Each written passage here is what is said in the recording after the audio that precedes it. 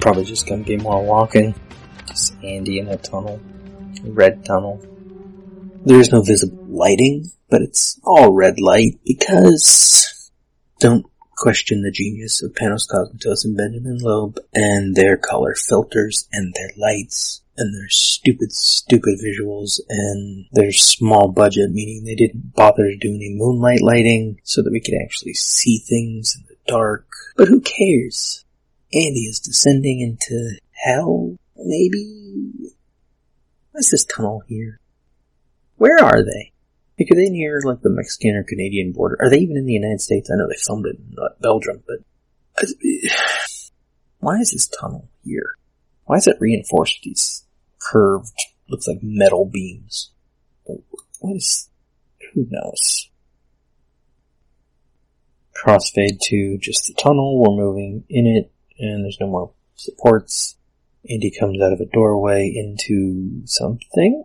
There's a weird lamp on, a mural on the wall of a tropical island getaway, and Andy looks around, confused, because he walked down, wait, what the fuck? Where was she? Oh, I had to go back. I didn't notice that fucking Susan, white-haired lady, was right there by the chair by the lamp. She's like bent down by the chair in a silhouette. I didn't even notice her. He gets closer and she suddenly comes up in the frame in front of him. Okay. And she touches him because he's ignoring her. She's short. Oh, she's short. That means Mandy's short. That means there might have been an actual reason that Mandy had to get up on the chair to hug him when he got home. It's maybe the only part of the movie that I thought was cute of their relationship section of the movie is that she jumped up on the chair to hug him. She's like, why did she do that? If she's actually really short, it makes sense. We never really see them together standing up, so never got a comparison.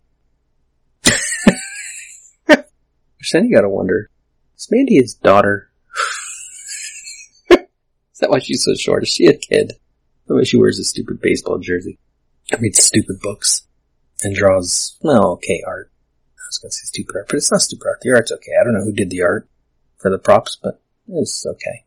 We just never got a good look at it in the movie, which made it stupid.